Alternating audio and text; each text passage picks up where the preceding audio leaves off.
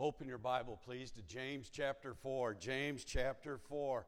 What a wonderful day. I'll tell you, I know I've said it before. I just love being here with you folks. But man, what a good service to have two people saved this morning. Do you know the angels in heaven are rejoicing tonight?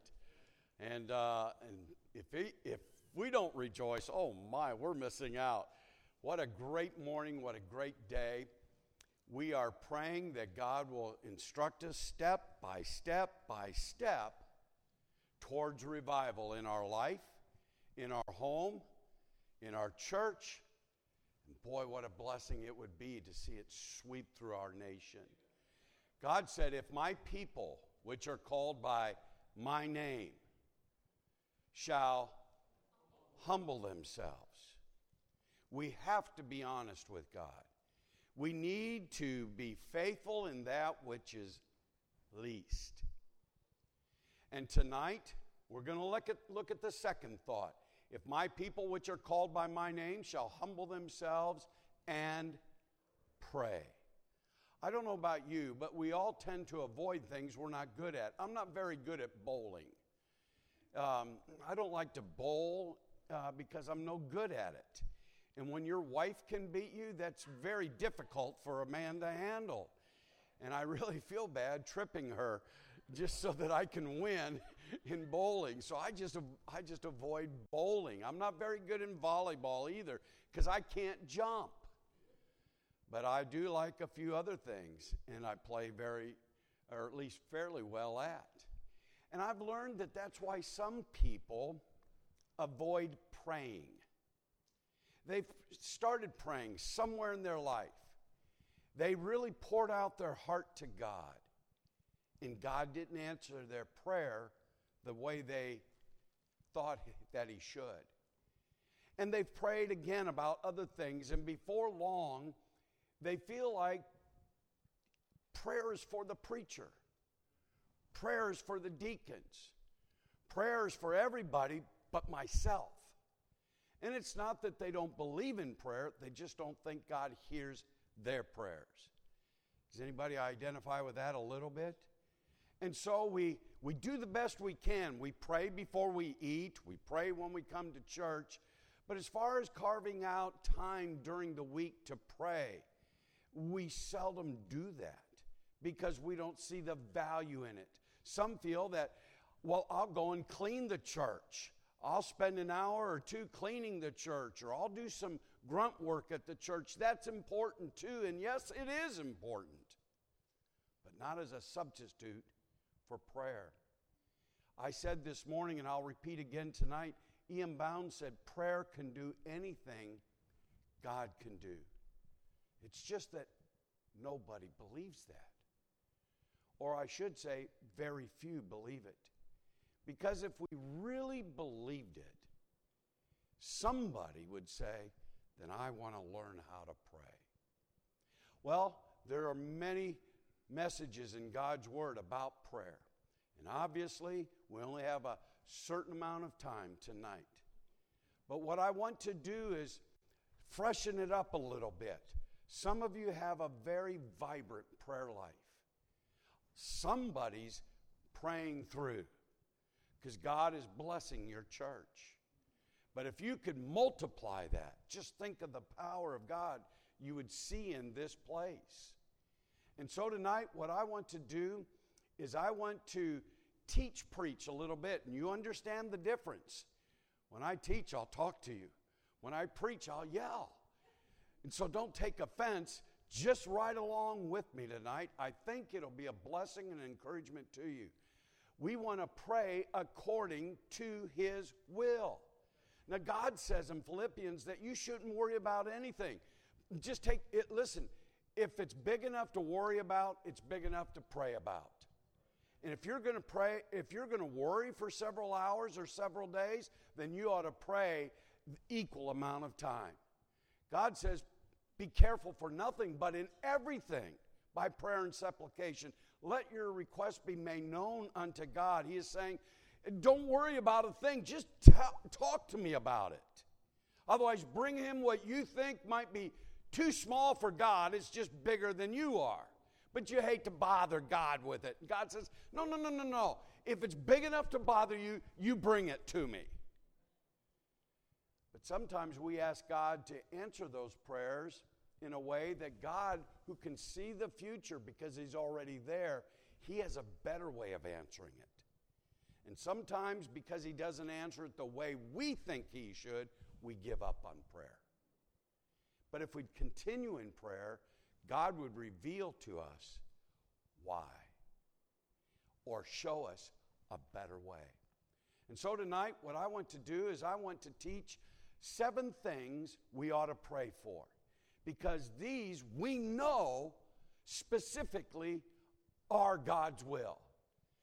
When we say, dear God, if it's your will, I can tell you tonight, it's God's will. Because He says so. When a man says, well, I got saved, I'm going to pray about getting baptized, I want to be kind to him. But you really don't have to pray about that.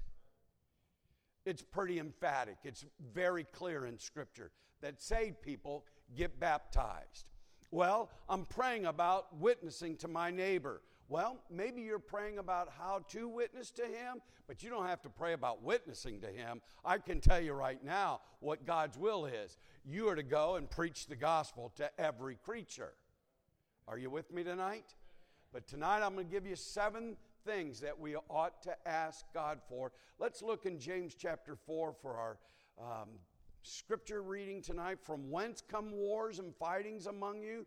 Chapter 4, verse 1, come they not hence, even of your lust, your desires, that war in your members? You lust, you have not. You kill and desire to have and cannot obtain.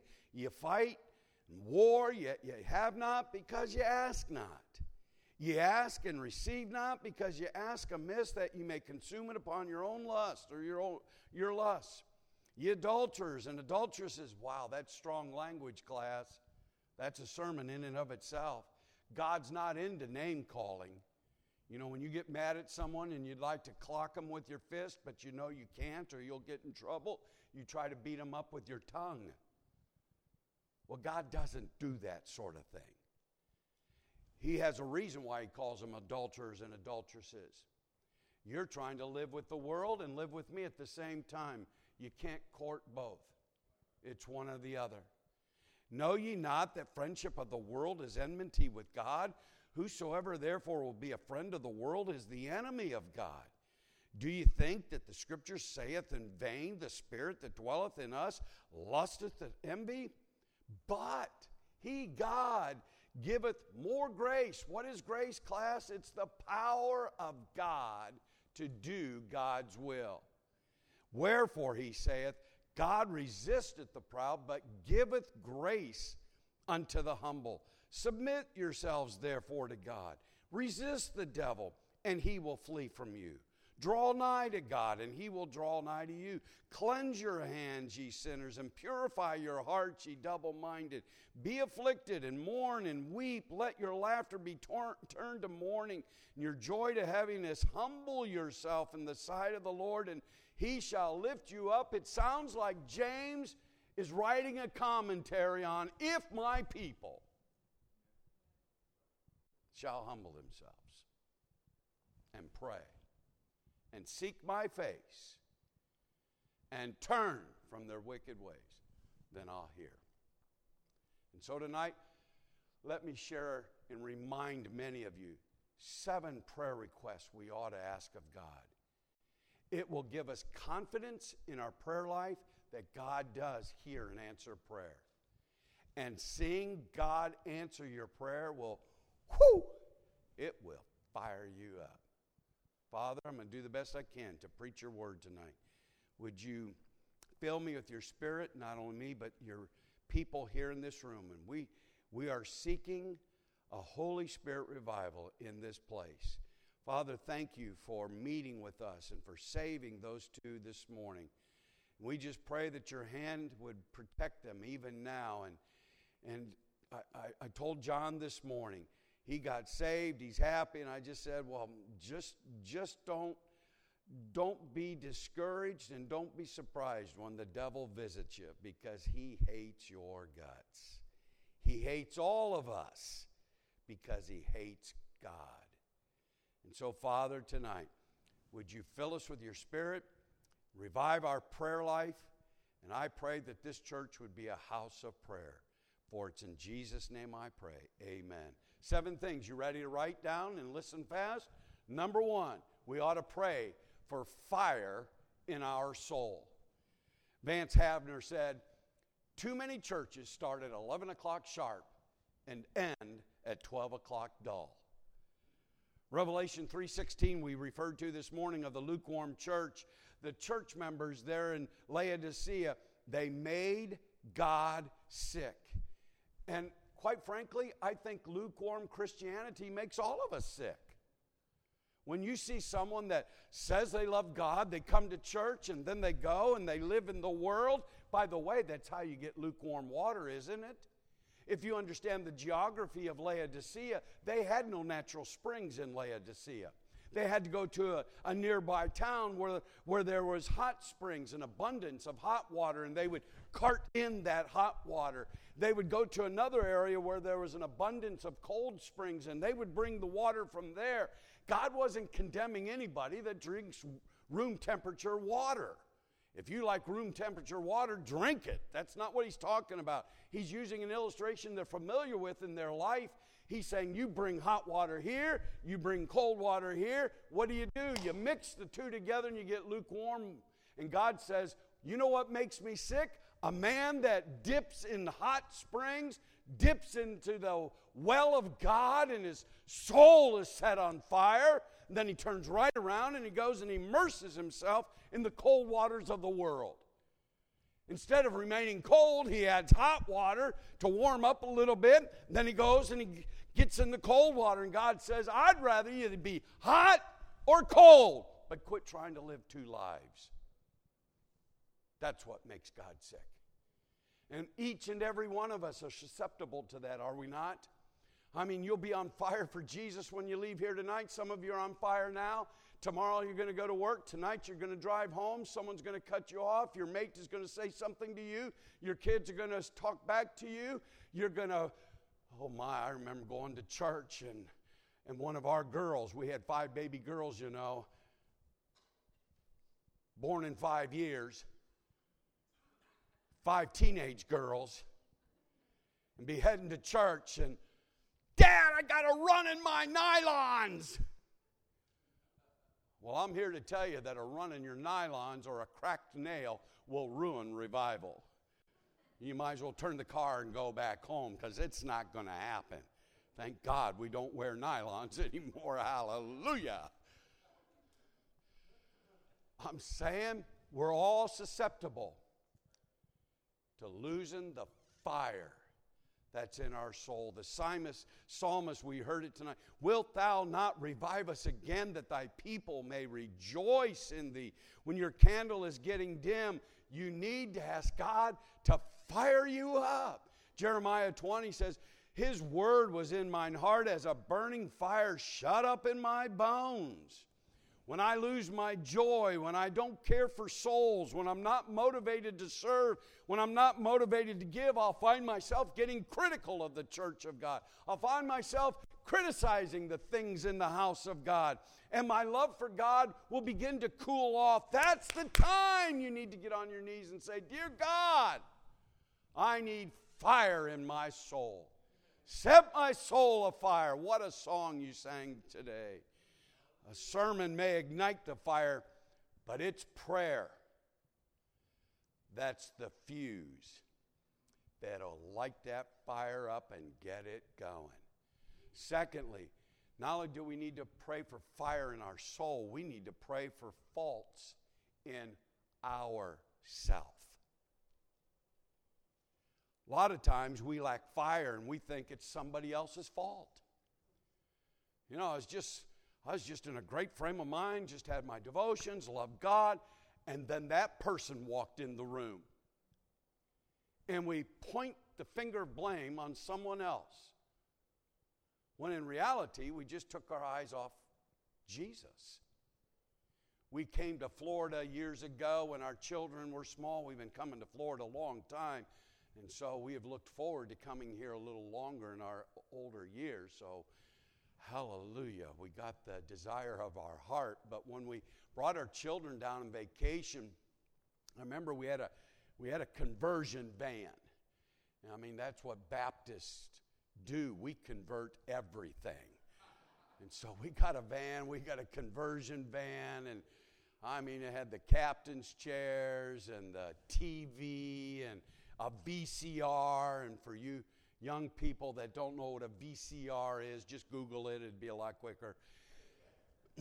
We're playing movies in that thing. We're playing A Thief in the Night. That'll scare even saved people. I mean, we're watching Bible movies going down the highway, and we're coming down towards Cocoa Beach, which is our destination, and we're almost there. We're a little less than an hour out, and all of a sudden from the back of the van, I hear our baby girl, Joy, crying out, "Dad, they're picking on me!" I just ignore it. I stay focused, and I got to get us there. We're under an hour, almost there. "Dad, they're picking on me!" Knock it off! We're on vacation. We're having fun.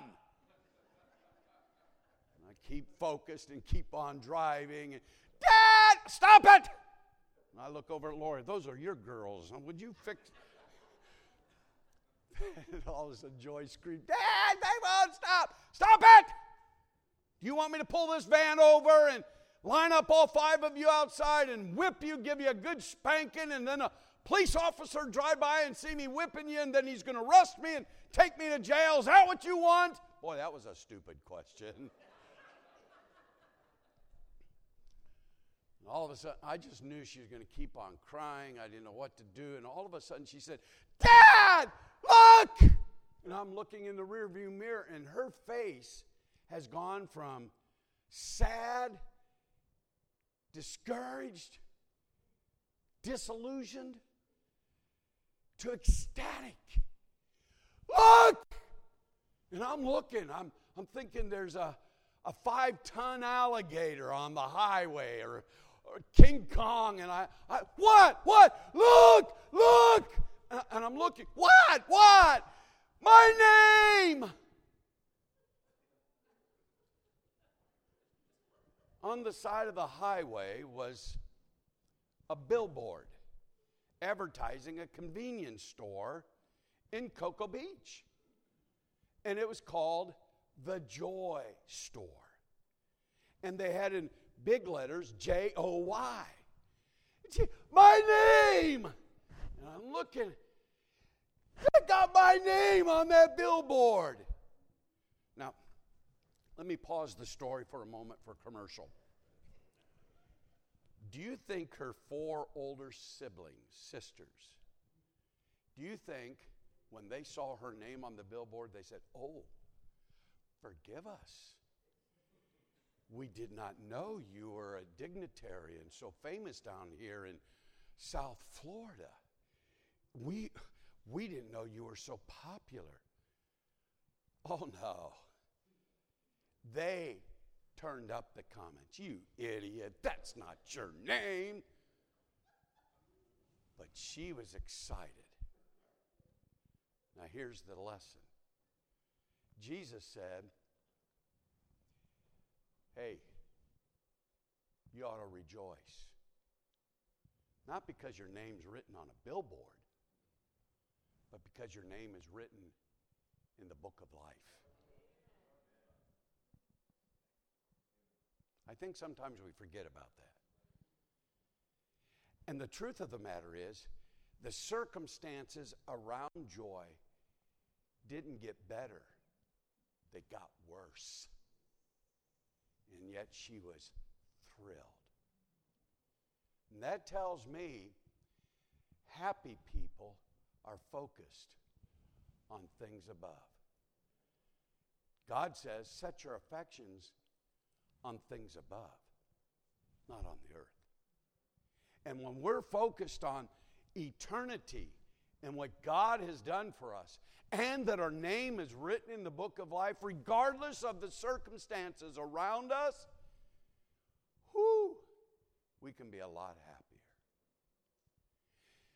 But when we're not happy, it's not because of the circumstances around us, but the sin that's in us.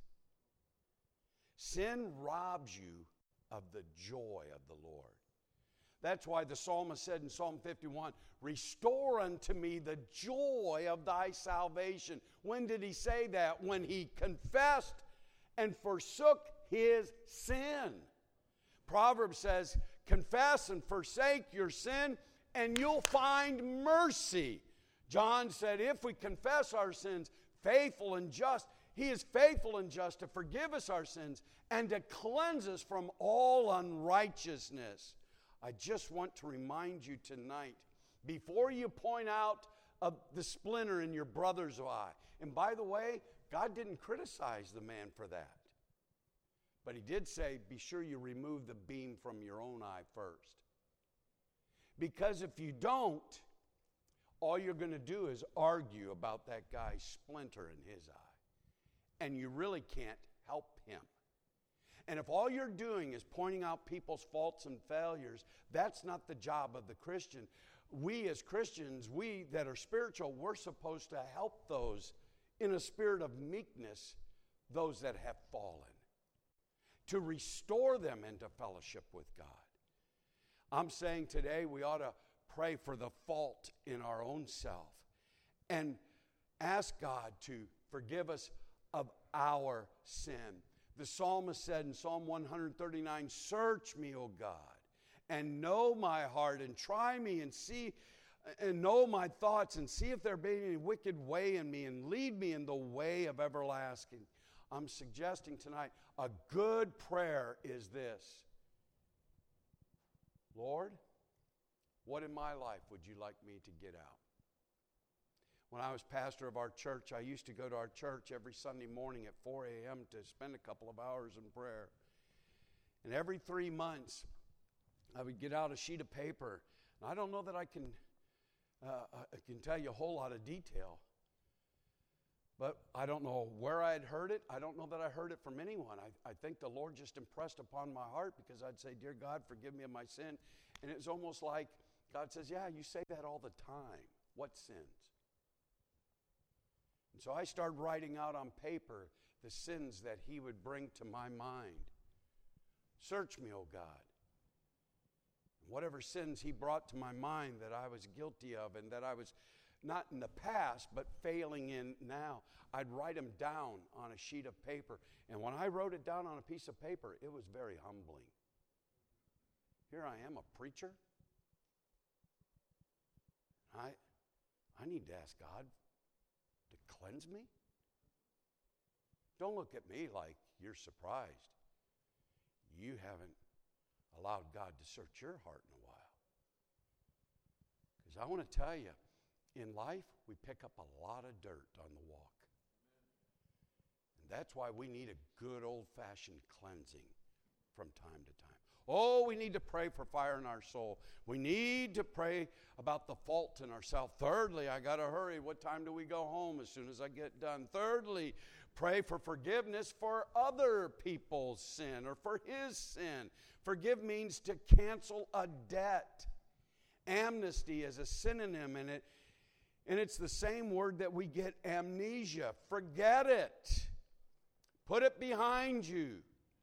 Move on. Now, when I say forget it, does that mean your memory can't recall an incident that took place? I'm not hinting at that whatsoever. But what I am saying is you put it behind you and you say, we're done with that. We've dealt with it. Debt's paid. Too many people get wounded and get their feelings hurt because they've been greatly offended. It's like someone driving a stake in their foot and, oh, man, that hurts. And they're paralyzed. They can't do anything. Their life comes to a halt because they've been greatly offended. And they finally come to themselves and think, I got to move on. I can't let this thing control my life. And so they begin to walk. And it hurts. And they're still thinking about the hurt and injury that they've suffered. But they're determined to move on, and they take another step. And in time, they're able to not hurt as bad. They feel pretty good about themselves. Glad I put that behind me. They're able to bear the pain, but they're not going to let that pain stop them from moving on with their life. But in reality, their whole life revolves around that hurt. They're just going in circles. What we need to do is to pull out that spike. But that'll hurt. Absolutely. You pull it out. And once you pull it out, it will allow yourself to heal. And once you heal, you'll be able to walk, not just in circles. You'll be able to move forward. Does that make sense? We need to learn to forgive others who offend us. You say, well, that's easy for you to say, preacher. You've never been offended. You got 10 hours?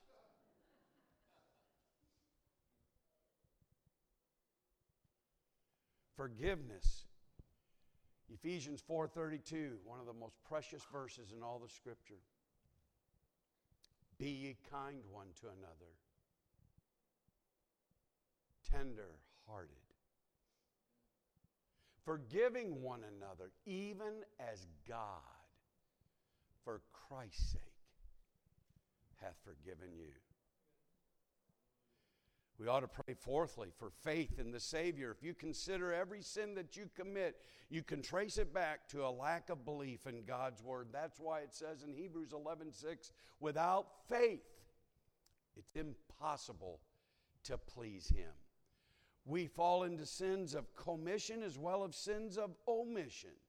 And I don't know about you, but I have cried out like the man in Mark chapter 9. Do you remember the story? A dad brings his demon-possessed son to the Lord Jesus Christ. Do you remember that occasion? And he says to the Lord, my son, he's crazy. He's cutting himself. He throws himself into the fire.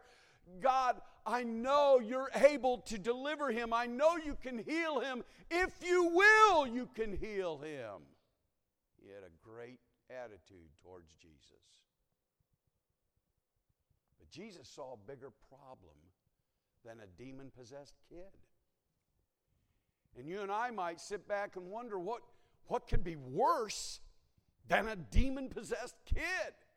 I mean, if my son was throwing himself into fires and cutting himself, I'd be nearly in a panic mode. And I'd be bringing him before the Lord at the altar saying, dear God, heal my boy. And Jesus looked at him and said, if you can believe, all things are possible. He was concerned about that dad living a life of a lack of faith. And what he said, I've said hundreds of times. Lord, I believe, but help thou mine unbelief. I don't know about you. There's times in my life I'm praying because I do believe in God.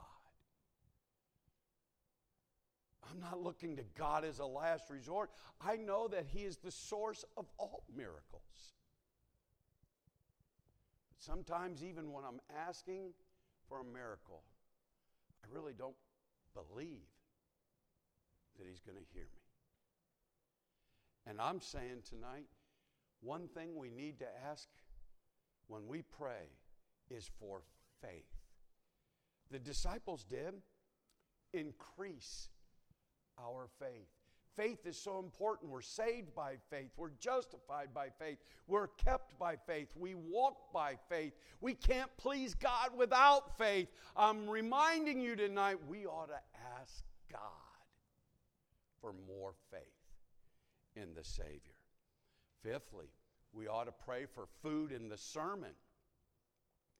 Food in the sermon. 2 Timothy says, preach the word, be instant in season, out of season, reprove, rebuke, exhort with all long suffering and doctrine.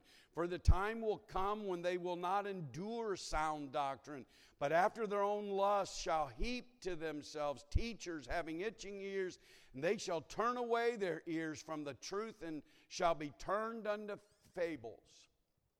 Now, folks, you have a responsibility when you come to the house of God. When you hear the Word of God taught and preached, you have a responsibility. I'm not excusing poor preaching. God forbid for a preacher to be dry as dust and dead in delivery and dull in detail and drained of doctrine. A preacher should be prepared to preach the Word of God. And by the way, he should preach it as God says it. Not water it down, not try to win the affection of the people, but give them the truth that's going to help them be followers of Jesus Christ. And sometimes it's easy, and sometimes it's very difficult. But a true man of God is going to speak the truth regardless. Not with a mean spirit, not with condemnation. We don't have to condemn anybody. Lost people are condemned already. We got good news for both saved and lost. But if a preacher or a teacher or a saint opens the Word of God, then we as listeners have a responsibility to get more out of a message than a funny story or interesting facts or cute little outlines. We're here to hear what the Spirit has to say. Revelation, we read repeatedly, hear what the Spirit says to the church. God wants to speak to you tonight through God's man, from the Word of God. And when you come to church on Sunday, you ought to come with a prayerful spirit. Dear God, I need food from the sermon today. Speak to me. Whatever you tell me, I'm ready to do it. When Lori and I had the privilege of going to the Bahamas years ago, we got down there. We're looking for St. John the Baptist Church. It's supposedly the oldest church on the island in Freeport. And so we go and nobody's there. And finally the church starts to fill up and we're sitting on the second row. And the next thing I know, there's over 300 people in the auditorium. And different than most churches we've ever been in. The choir actually filled up before the audience filled up, and man, wasn't it good to see the choir full tonight. I don't know how they sounded, but they looked good. And so one man, he came up here and he plopped down and he's reading his Bible. Next thing you know, another man came up. Next thing you know, the whole choir filled up with men. They're all wearing white shirts. They're all got red ties. And I mean, they were a sharp-looking group of men. But they're reading their Bibles, and we're sitting up there on the second row, and people are proceeding by us and shaking our hand, welcoming us to the service. And all of a sudden, we hear a resonant voice, a deep baritone voice. And it just hushed the audience. And he started singing, "Yes, Lord, yes," solo. Sang the chorus again. The other men joined with him. And I mean, before long, they got in the spirit singing. And I told Lori, I don't know where they're going, but I'm going with them. It was good. I felt like my soul was raptured just from the singing of those men. Then that man stood and he said, "Heavenly Father, you've already heard our answer. Speak to us tonight. Whatever you tell us, our answer is yes. Lord, yes." When we come to the church of the living God, we come to fellowship with the saints. Nothing wrong with that.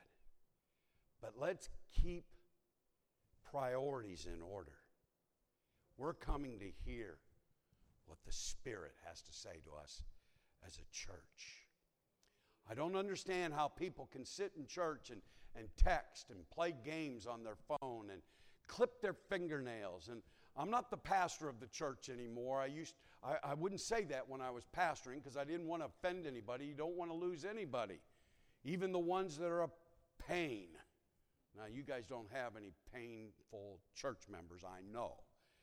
This is a cut above. But up in Chicago, it's a tough crowd up there. It's where bad Leroy Brown hangs out. So I'm telling you, we have some challenges from time to time. And people get up and they got to go to the bathroom. I know that happens, but why do they always got to come and sit down on the front row? Why can't they just sit in the bathroom? We don't need to be a disturbance or a distraction while the Word of God is being preached, do we? Church isn't about any one individual in the room, but God.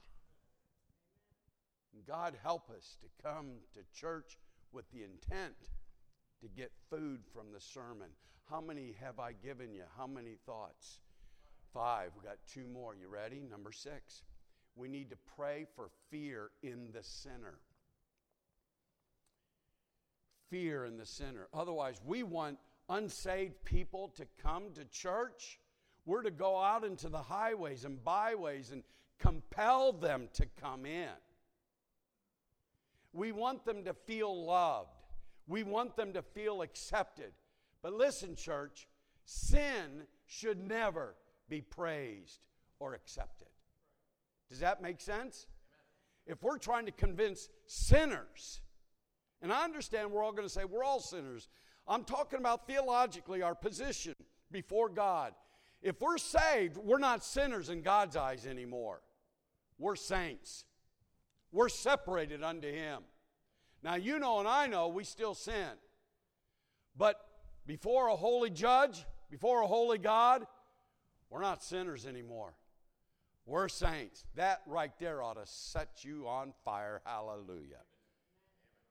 And when a sinner comes to the house of God, there ought to be a mixture of emotions going on in his mind. Church is not his world. Holiness is not his culture. His old nature doesn't like this. And for a man to get up and yell at him, that's called preaching. To yell at him that he needs to get right with God, that's offensive to him.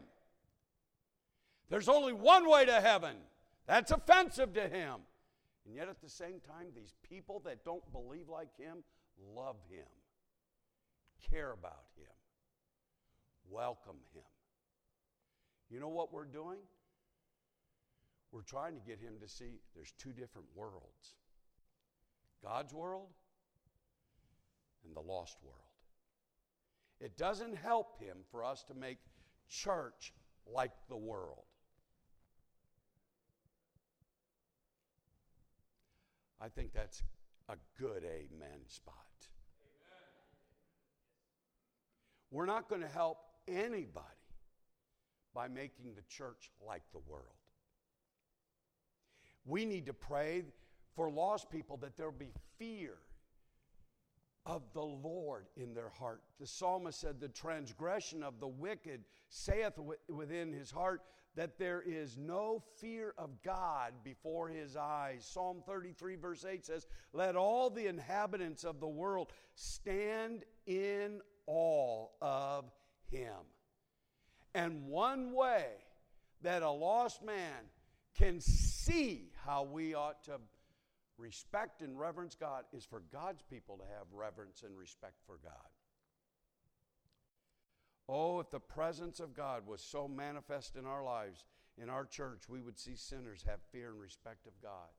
I remember when I was younger and used to play basketball at the YMCA, I went there and I didn't tell anyone I was a preacher, because when you tell them they're a preacher, they just act differently.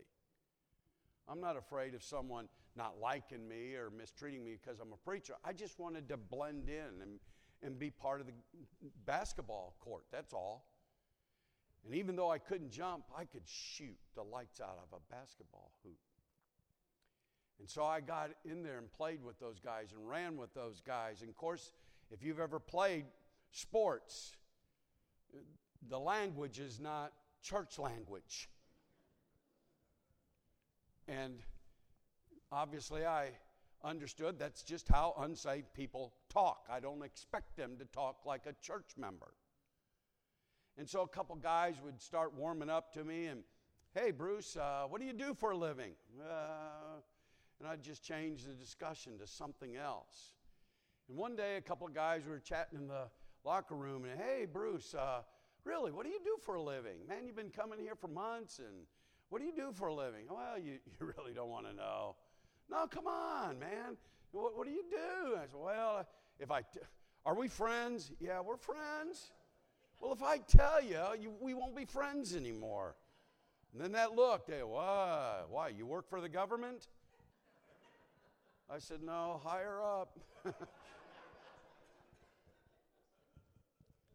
So finally I told him, I said, well, I'm a preacher. Oh, man. I mean, instantly, two guys, hey, I'm sorry about the way I was talking out there. I'm sorry for that. And that's the way it ought to be.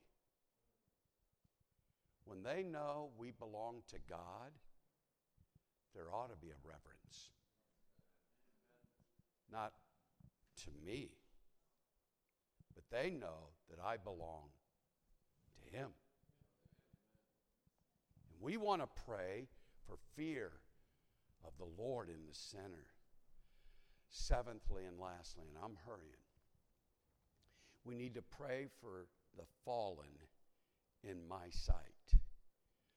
Oh, that we would see souls instead of seeing bodies. The Apostle Paul said in Romans 9:3, for I could wish that myself were accursed from Christ for my brethren, my kinsmen, according to the flesh. Let me ask you a question, I think, before you answer, but I want you to answer. How many of you believe that everybody has a soul? If you believe that, would you raise your hand? Let me help you a little bit. It's better for us to think of it this way. Every soul has a body. Here's the reason. We will look at one another as God looks at us. Otherwise, all we'll be talking about is people's bodies. Oh, she's beautiful. He's good looking. He needs to lose a little weight. He's bald, but he's got a cool mustache.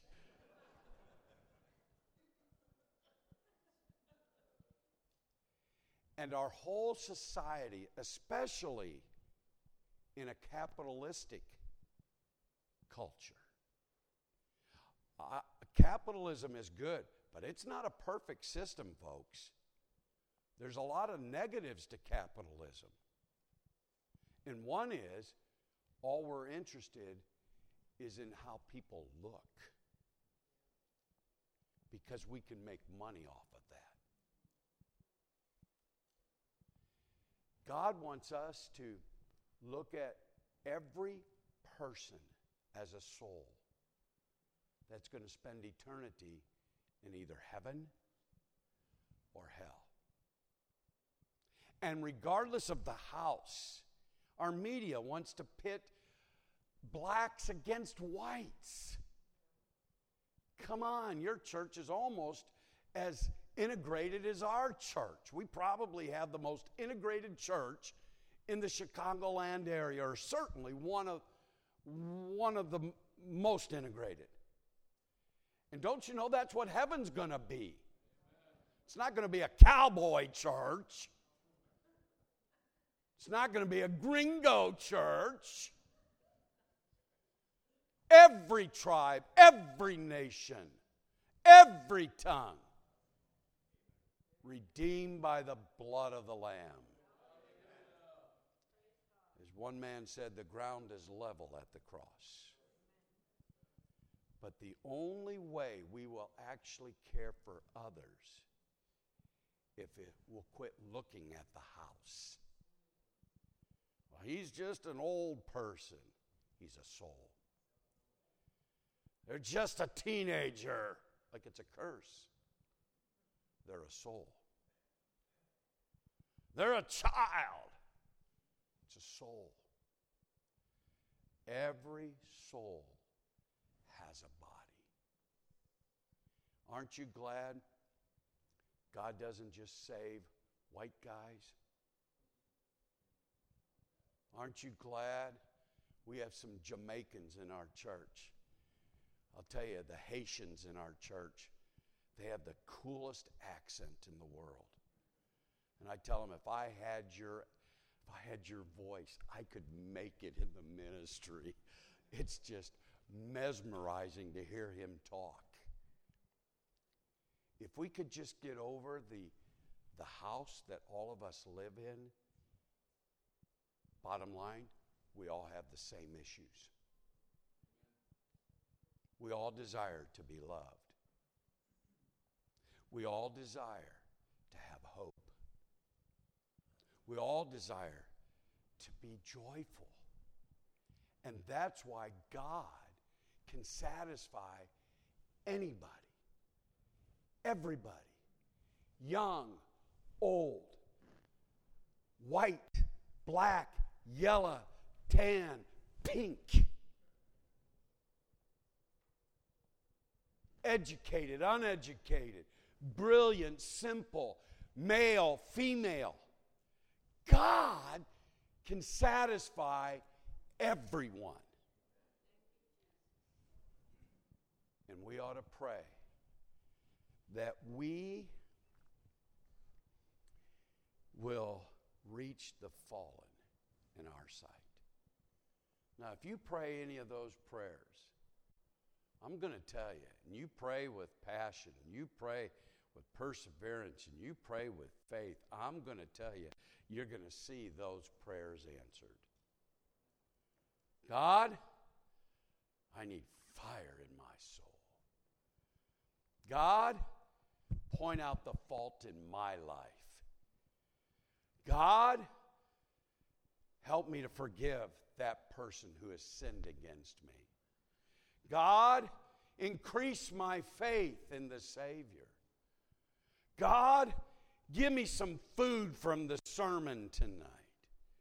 God, I pray that the lost will have fear before a holy God.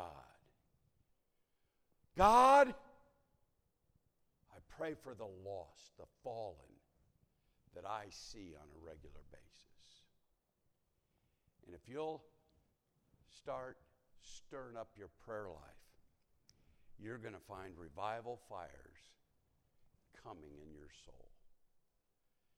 If my people, which are called by my name, shall humble themselves